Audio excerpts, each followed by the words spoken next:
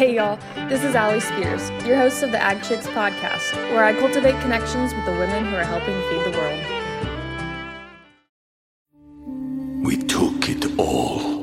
We brought them to our land. An endless night, ember hot and icy cold. The rage of the earth. We made this curse. Carved it in the blood on our backs. We did not see. We could not, but she did. And in the end... What will I become? Senua's Saga. Hellblade 2. Play it now with Game Pass. Today's guest is Sarah Sprayberry. She was born and raised in the hills of Bernie, where she began bleeding maroon the second she came out of the womb. To say that her parents are diehard Aggies would be an understatement, so naturally, she became academically inbred by receiving her bachelor's, master's, and is now pursuing her PhD at Texas A&M University. In her master's, she developed an E. coli pig model for human environmental enteropathy, a nutritional disease seen in youth in third world countries, while also managing the Texas A&M swine farm, where she was one of the first female operators. She has always had a passion for agriculture as she grew up raising pigs in 4-H, was involved in FFA, and competed at horse shows. Through her teaching at Blinn College and working for Texas 4-H, she solidified her desire to connect youth with the farmers that feed them. She especially loves developing culturally responsive programs for minoritized youth that can feel left out or overlooked. Please join me in introducing and welcoming Sarah to the podcast. Is this your first podcast episode? Or being on a podcast? I love taking people's podcast virginity. I feel so honored. Pop that cherry, man. Right? Exactly. Oh, man. Well, today I'm sitting down with the one and only Sarah Sprayberry, and we are going to be chatting about things in agriculture, things in ag research, all of the ways that we intersect, and then also just kind of what you've got going on. So, very excited to have you on. Thank you for joining me. But Sarah, let's kind of start from the beginning. Little Sarah, where did you grow up? I grew up in Bernie, Texas, so just north of San Antonio in the beautiful hill country. Born and raised there. My parents have been there for 35 years, so that's pretty much my foundation. Yeah, okay. And then you grew up involved in agriculture to what extent? Like 4-H, FFA? Oh, yeah, all of it. So I was in 4-H. I showed hogs, and then, of course, I think every girl goes through the transition of, I was wanting to be a veterinarian. So I did all the vet tech stuff in 4-H. I shadowed veterinarians, and then I soon learned, I was like, vet not. Yeah, that's gonna be a hard no for me. And then FFA, I did horse judging, and I also did plant judging. I was absolutely terrible at that. Don't ever ask me to identify any sort of plant unless it's like a bluebonnet. Then I got that one down pat. But other than that, no. And don't ask me to grow them either, because I'll kill them. Yeah, I'm right there with you. I had a garden at one point, didn't pan out too well, and I'm having the garden feels again, where I want one, but I'm didn't work out the first time. Maybe I should just not. Well, it's funny because I work for a junior master gardener, and so. Yeah. They my boss gave me a tomato plant, and she's like, you can do this. I was like, you could give me a hog and I'll definitely grow that, and we can slaughter it, have some bacon. But my tomato plant is low-key dying right now. Yeah. But I did get some tomatoes off of it, so that's good. Okay, well, that's nice. You got at least a little bit of a harvest. Complete failure. Yeah. Good. So you did 4-H FFA, then you came to Texas A&M, which I know you often refer to yourself as an inbred, so we'll talk about that in just a minute. But why A&M? Was there a certain reason, or was that just always, yeah, I'm going to go to A&M? No, actually. So my parents were Aggies, and so bleeding maroon since day one. My mobile over my bed was the Aggie Warham, so it's you will go to A&M. But I was bound and determined, senior year, I was I'm not going. And so I applied to all schools out of state, Kentucky, Ohio State, Auburn. I got into all of those. And then kind of in January, February, my senior year, was down to Auburn and A&M, and A&M just felt right. Yeah. That maroon blood came back. Right. And I can I'm right there with you on that one. I also feel like okay, obviously I'm from California, but Right. 5 seconds on campus, I was like, yeah, this is where I'm going. And like, Yep. that's nothing else really could compare at that point. I So, know. and it still hasn't, because here we are, still You know, here. we can't get out. We can't leave. Never.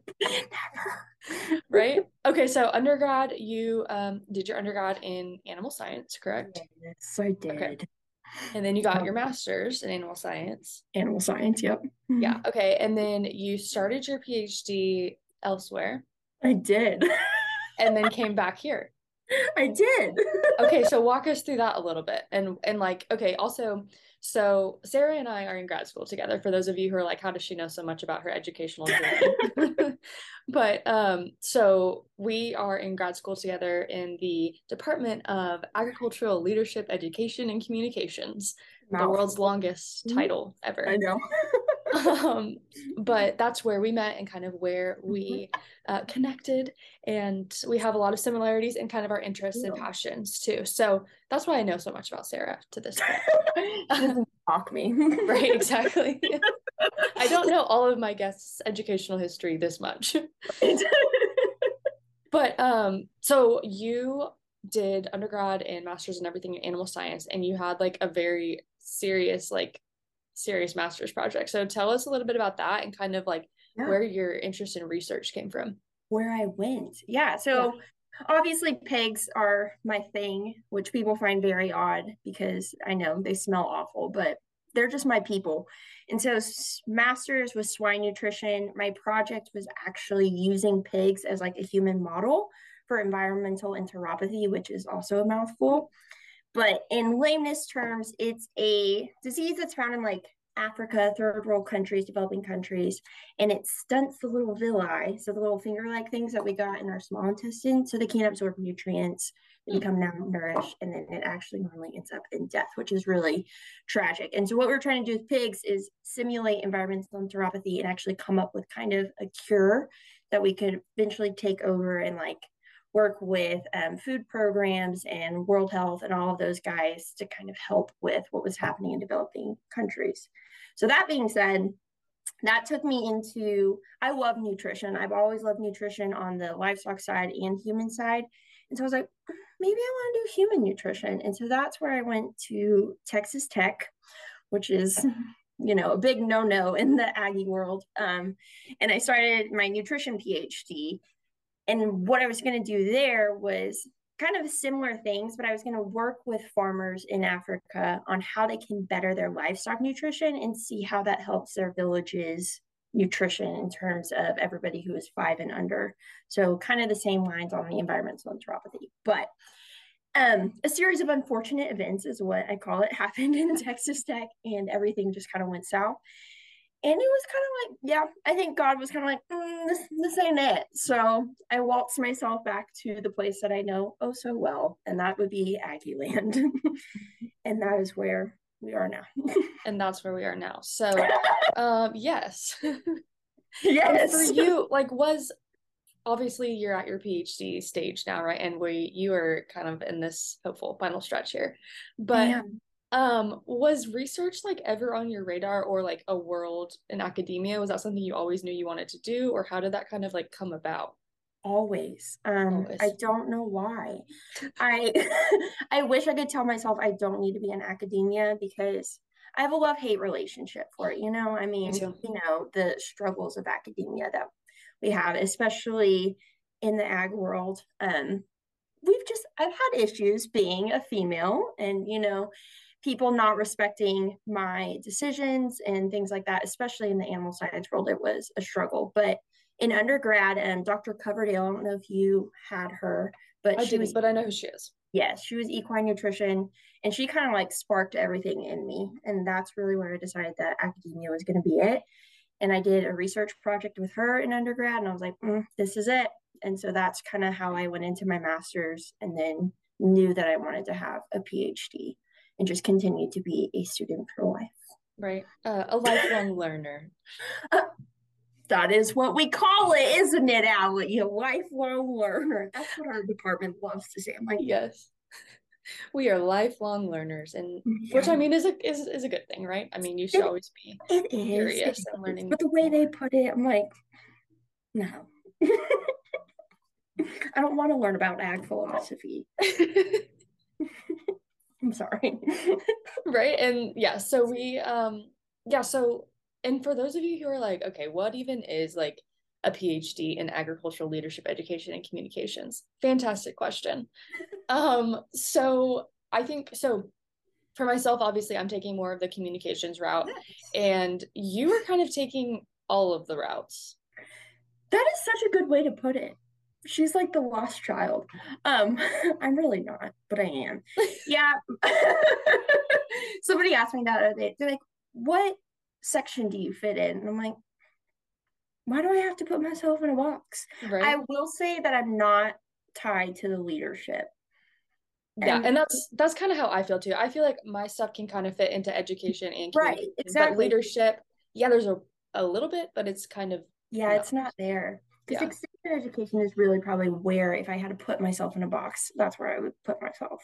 Yeah. And so let's talk about your dissertation a little bit. And let's talk about too, I think people they hear the word dissertation and they don't really know what that means. So maybe let's like unpack that a little. I don't even know what it I was means. about to say, you sure you want to ask me that? Because I'm not sure that I can unpack that well. It's that. It's Yeah. kind of what it feels like. But no, it's good.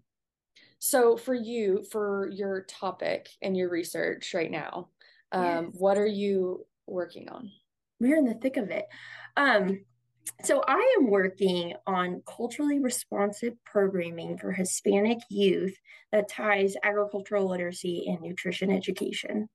Okay. Yes. It's a lot of Yes. words. It's a lot of words, but that's, I think sometimes, so I obviously have like not had a ton of research focused guests, but I thought that this would be a really unique conversation because Yeah. you understand obviously the research side of it, but then also like the implications of the industry side, which Yes. I think those lines get blurred a lot, and people in the industry are like, I don't understand why the research impact me. Or Mhm. on the research side, people are so research focused that they don't understand the real world implications. So They live in for their ivory you, towers.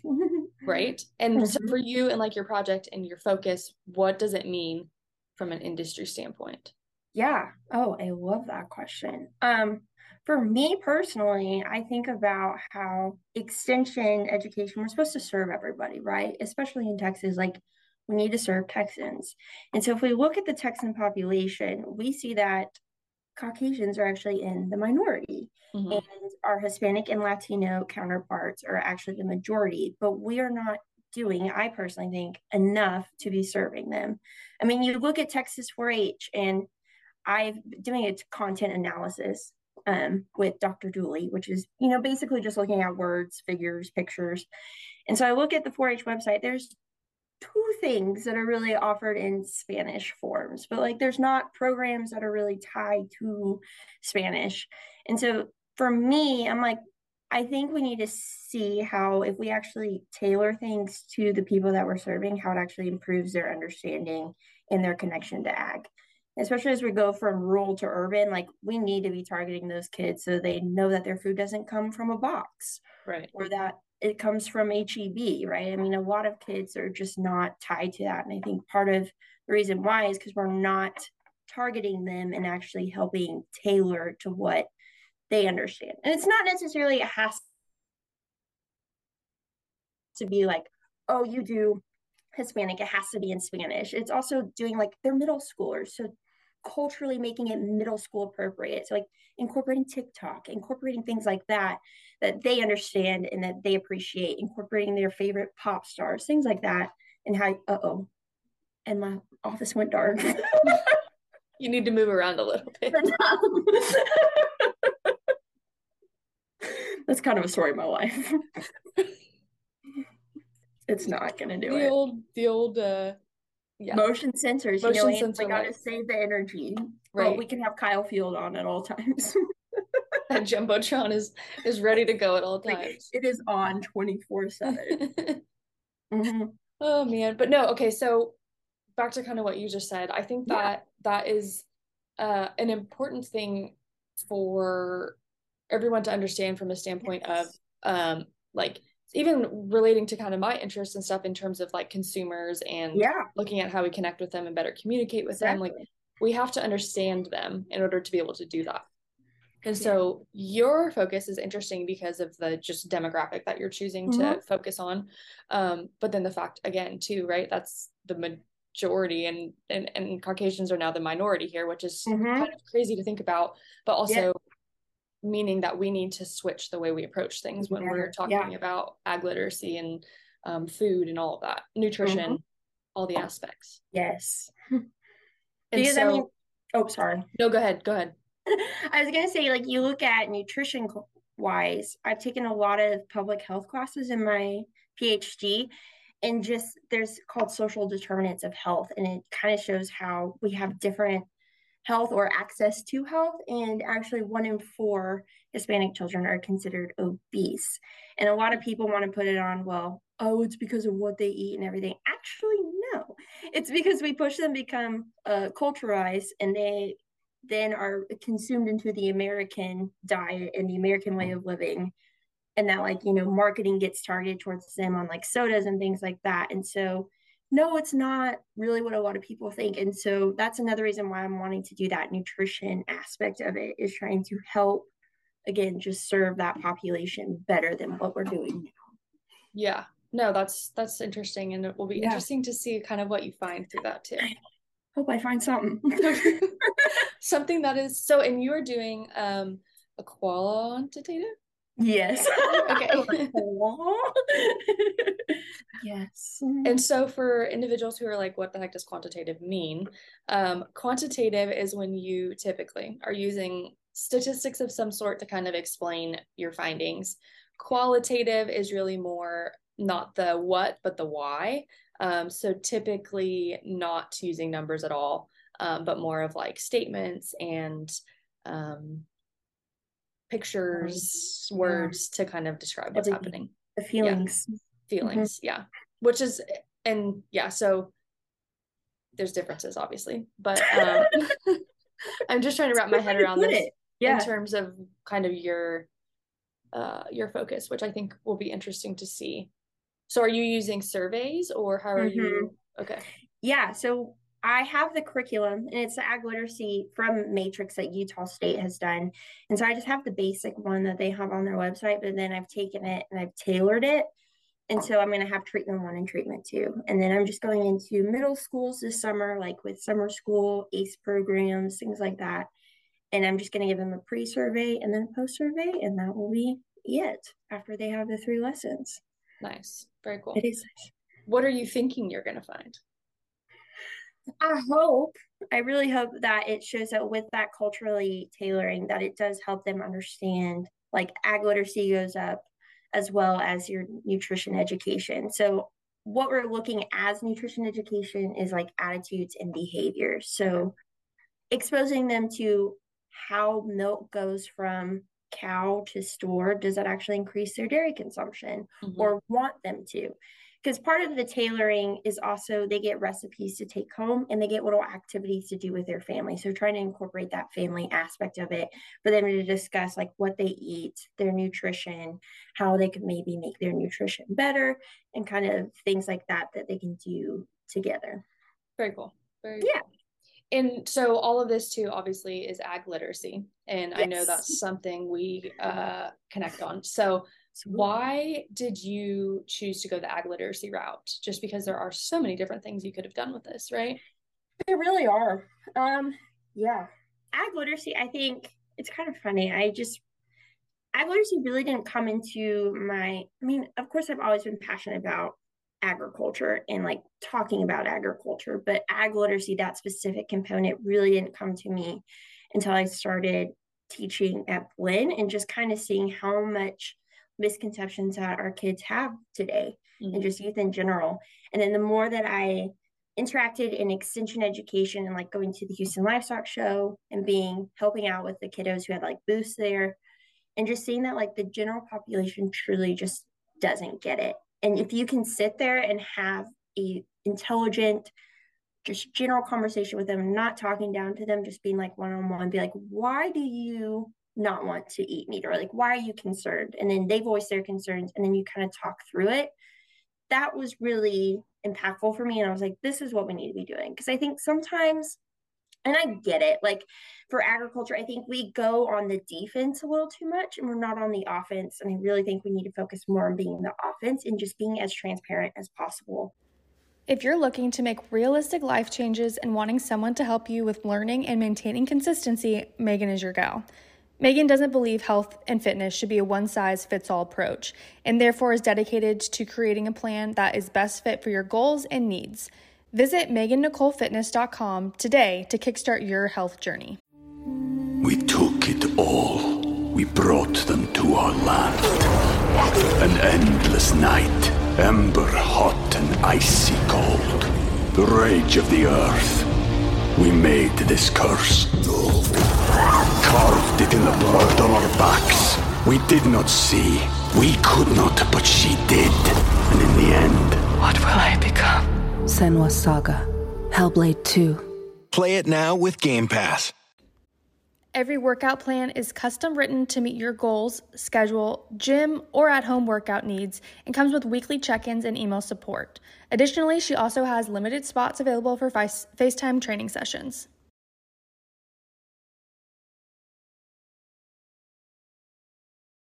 And trying to be like, you know what, this is how milk is done, and this is why we have antibiotics, and this is why we do this. Just so that people know, and then they can make their decision. Like, I don't care. If you want to be vegan after that, more power to you. But I just want you to not be getting your information from Kim Kardashian. I don't want you to get it from somebody who understands ag, has the true education, is the farmer, has the boots on the ground, is interacting with those animals. I want that information coming from them, not from some influencer that you saw on TikTok or Instagram, and that's how you make your decision about our industry. Right. I could not agree more. I have said time and time and time again that ag has a beautiful story. We just don't do a great job of telling it. But I think your point about offense, defense is really important, because we get defensive when we are criticized or people have misconceptions. It's kind of like, well, I think the general thought there is, well, you should just know. But if we aren't providing that information in a way that they can absorb it and understand it, how can we expect them to know that? Mm-hmm. And so I think the whole ag literacy thing is super important, just from, so many different levels, economic impacts even. Oh my gosh, yes. And to start it at the youth level, I think is extremely important. Because then they become educated consumers, and then hopefully the cycle starts with a more educated population when they are at the point of having families. Yes. And it impacts their nutrition as well. So that's why I have that all tied. Yep. 100%. Yeah. And I think having the whole idea of having the information to make decisions based off of facts and not fear is exactly extremely important. Yeah. Yes. And you mentioned social media, and I know you dabble in the social media world as well. Mm-hmm. So tell us a little bit about that and kind of how that came about and all the things you're doing in that world. Yeah. So for Texas 4-H, when I worked for Texas Youth Livestock and Agriculture, I was their social media coordinator for 3 years. And I think I saw just the comments that we would get, because like our platform was pretty big, obviously. I mean, it's Texas 4-H. Right. The comments that I would get on Instagram and like through Snapchat and things like that, I was like, whoa. Okay. So I was like, we got some things that like we need to address. And like they were always, not always, but a lot of them were very aggressive and very like, that is not true. I'm not sure where you're getting this from. And so when I stepped away from that, I was like, I kind of want to do my own gig and kind of things that I've heard people who are like confusing things about ag. I was like, I just want to address those. And so I do. TikTok is definitely more of my platform that I thrive on. That's mostly because I have a side note, a passion for shaking my booty. Just gonna be real with you. So yeah, I get to add the little dancing, and then with my dancing, I just do ag facts, and I just talk about different misconceptions, and that seems to do pretty well. I have people who will message me and be like, tell me about pasture raised pork. And I was like, I'd love to. And like, we just had a general conversation about it. And like, wow, thank you for like being the first person to just talk to me like a human and not be aggressive and be like, give me to eat like commercial rate, all this. Like, no. Again, it's your choice at the end of the day. I just want you to understand the facts. And that's kind of what I want to do via my platform, is just make it fun and not so like intimidating and aggressive, and just kind of put it out there and let people have conversations. Yeah. No, I think that's the best approach. And I think we need to be doing that more. Yes. And social media is just such a strange world in its own. That is, yeah, it is. It's a hard world. Yeah. And like, because you have it where, I mean, especially for me being youth development, you have so many studies showing the negative sides of social media and like how that really impacts our youth mental health and all of that, which I get. I just wish, kind of what I did in 4-H was I would kind of show the kids, I was like, this is how we can do it in a positive way. Like, just be open. Like, we don't have to have like look like Instagram models all the time. Like, you can just be you. Right. And that's really okay to be transparent and be genuine. People would rather have that than the buffered and photoshopped, all of those things. And so it's kind of a hard one to deal with, especially in the younger world. Yeah. And I think as you know, Texas livestock and agriculture and the ambassador programs and all that have been doing a really good job at really, you know, trying to develop advocates for the industry. And I know from a personal level, I'm working with the poultry ambassador program quite a bit, but it's a challenging world to try to train them in the world of social media, because honestly, they probably know it better than we do. Right. But making sure the way that they're using their messaging and their platforms in an appropriate and constructive way is, I think, where it gets a little bit challenging. Difficult. Yes. And one of the most difficult things I found when kind of training them was teaching them to not share or reshare like PETA stuff. Yeah. Or somebody said something negative about the industry and then they would share it and then write a comment about it. Right. I was like, here's the deal. I understand where you're coming from, but what are people going to see when you share that? They're going to see the PETA thing, or they're going to see that negative comment about that. Exactly. Like, those people don't care who shares it, as long as it gets shared. And and so kind of again, that's kind of like the offense versus defense thing. So I would tell them, like, if you see a post about like how slaughter is inhumane, then make a post about all of the ag facts that you know and share that instead. And so that's kind of trying to help them reprogram. Because I mean, I catch myself too. Like, I see 100%. Something like, this pisses me off, and like, triggered. I'm like, no. But then I always have to like catch myself and be like, you're just feeding into their fire, and you are actually helping them promote what they want to promote, and it's not doing any good. So 100%. So with all of the things you have going on, what is kind of your end goal when you finish this, when you are Dr. Sprayberry? Oh my gosh, that sounds nice. Right? I can see it. at the end. Yeah, the light at the end of the tunnel looks so dim. Dim and getting further and further away. It does. Like, you would think it would get better at this point, but no. I want to go into academia.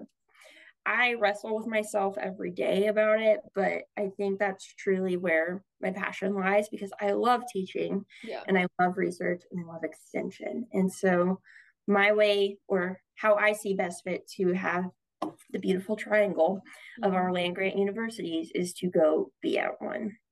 Yeah. That being said, that doesn't mean that I'm not open to other options, but right now that's what I would like to do.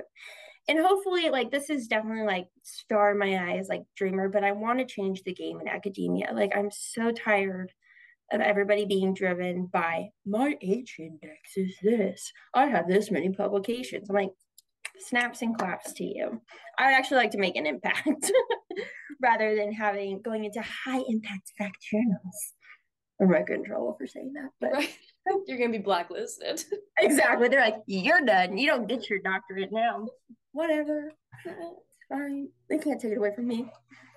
But I think that's an interesting conversation because as you and I have experienced in terms of like being undergraduates and now graduate students at a top tier research university, I think the approach to the classroom is different, right? So it's very hard to find those individuals who are good in the classroom, but also prolific in the research areas. Oh my gosh, and so I think you're onto something there in terms of making an impact in both ways, because really you're hoping that you're going to have an impact through your research, but also hope you have an impact on the individuals who are sitting in your classroom and the information that you are putting out there to the minds of the future, right? So, molding the youth of yeah, I mean, and terrifying. Yeah, well, maybe we should rethink this whole process. Maybe you shouldn't be doing that, Sarah. But it's I think an interesting conversation, and I would agree. I think there's room for improvement in higher education. Yeah, a lot of room. Yeah, and we're probably run around in it.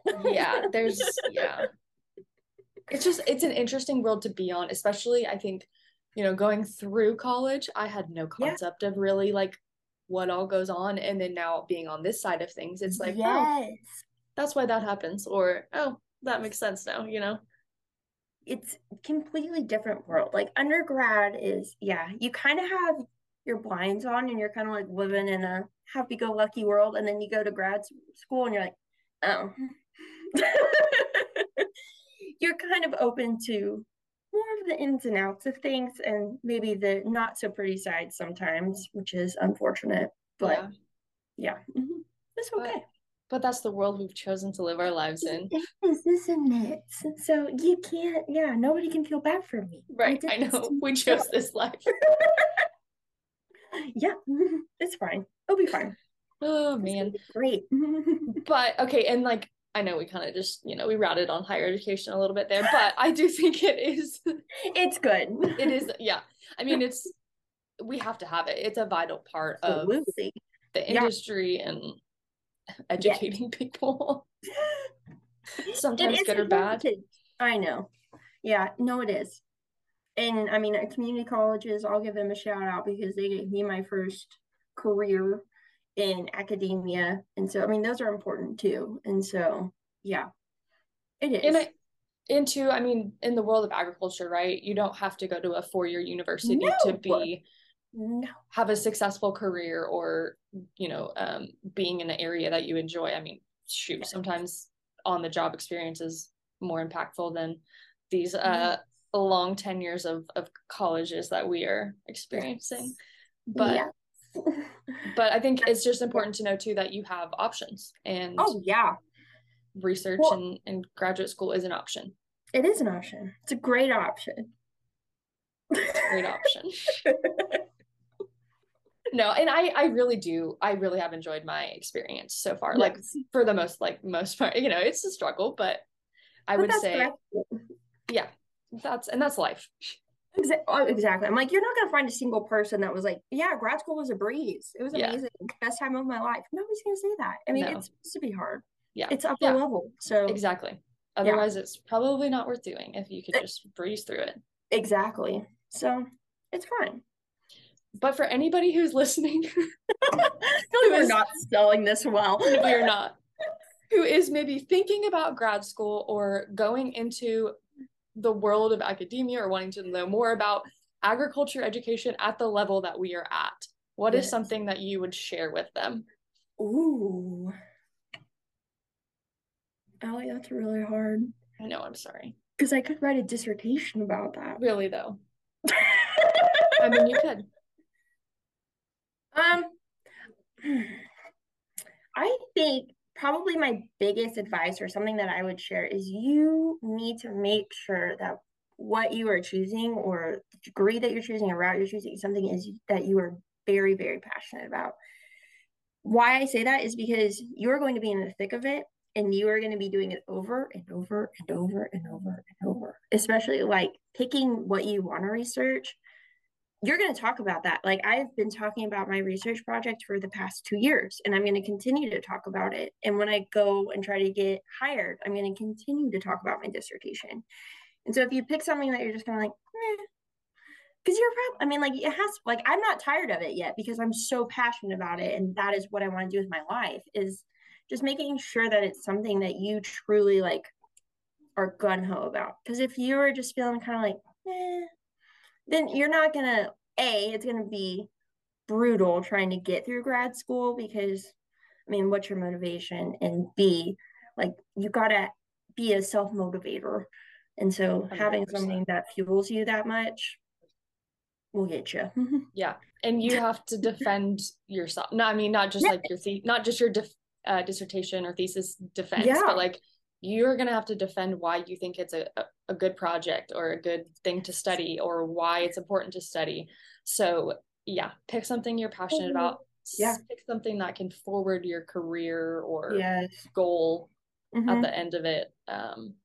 And that's not an easy process to come up with either. Like this past semester, I like literally multiple times like driving home crying, like I don't know what to do. Like I have so many interests, so many different things that could impact one thing. And so just like trying to pick one project, because you're not going to solve the world's issues in one dissertation or one research project. The biggest thing. So trying to like creatively, but yet like conclusively come up with a thought or an idea to pursue as a research project is a lot harder than you would think. At least that was my experience. No, absolutely. And making sure that it's like feasible. Because like you said, like you can't solve the world's problems. And like I came in and I had this amazing research idea, but it's something that would be like a 5-year grant. Like, Sarah, you ain't doing this a year and a half, girly pop. Like it's not happening. I mean, it's great, but so it's kind of like, you know, they always like to talk about that funnel it down. And I hate that they're right, but I know they're right. They are right. And I would say too, I think something that's important, I mean, just in life in general, obviously, but especially in graduate school, is to like find a group of people that you can commiserate with. Your tribe. And also like a mentor if possible. If possible, being the key word. Be in the department. Like I would tell you, my mentor is it's not my chair and it's not in my department. So finding someone that really can understand what you're going through. That's a big thing too. Like you said, it's just, I mean, I love, like my boyfriend's great and all that, but like he doesn't get grad school. 100%. Like he gets it, but he doesn't. That's exactly how my boyfriend is. That is exactly how Ty is. He's like, thick of it. Exactly. They're like, you did your proposal. I'm like, no, this is like a big deal, dude. He's like, cool. I'm like, I need you. I know, right? I am right there with you. Yeah. In the world of this is hard to describe to people who are not involved. Really even like I call my mom and I'm like, blah, blah, blah, blah, and she's like, okay, I don't know how to help you, but sounds good. And I'm like, my mom is the same way. Just pick something for me. Sure. She's like, what do you need from me? Please fix it. Exactly. Can you just do it for me? Because I can't do it anymore. Right. Oh man. Well, you are done with classes. Prelims are done. Proposal is done. You are in the research data collection stage. So it's painful. Stay strong, sister. Stay strong. We're getting there. You're getting there. Struggle. I'm a little worried, but it's okay. But you're getting there. It'll be fine, and it'll be so worth it when you're done. I am like Ross from Friends on repeat. It's fine. I'm fine. Everything's fine. You just have to keep telling yourself that. It's all going to be great. It's going to be great. We're going to graduate. Oh, right. Okay, well, not to cut our graduate school life lessons short here, but what is a way that somebody can get a hold of you, Sarah, if they are wanting to reach out to talk about anything that we've talked about today? Yeah, they can email me at sprayberry12tamu.edu. They're more than happy to. They can also message me on Instagram, which is just Sarah Sprayberry, and then Blooming Advocate is my Instagram. and TikTok. So if they want to message me there, they're more than welcome to. Fantastic, ma'am. Well, thank you so much. Thank and you. I can't wait to see how everything finishes and the kind of what you find through your studies and just where you go in life and your career. I know. Thanks so much for tuning into this episode of Ag Chicks. Don't forget to follow along on social media at Ag Chicks for more agricultural related content, and also be sure to check out your favorite podcast here from www.agchicks.net. We'll see you next time.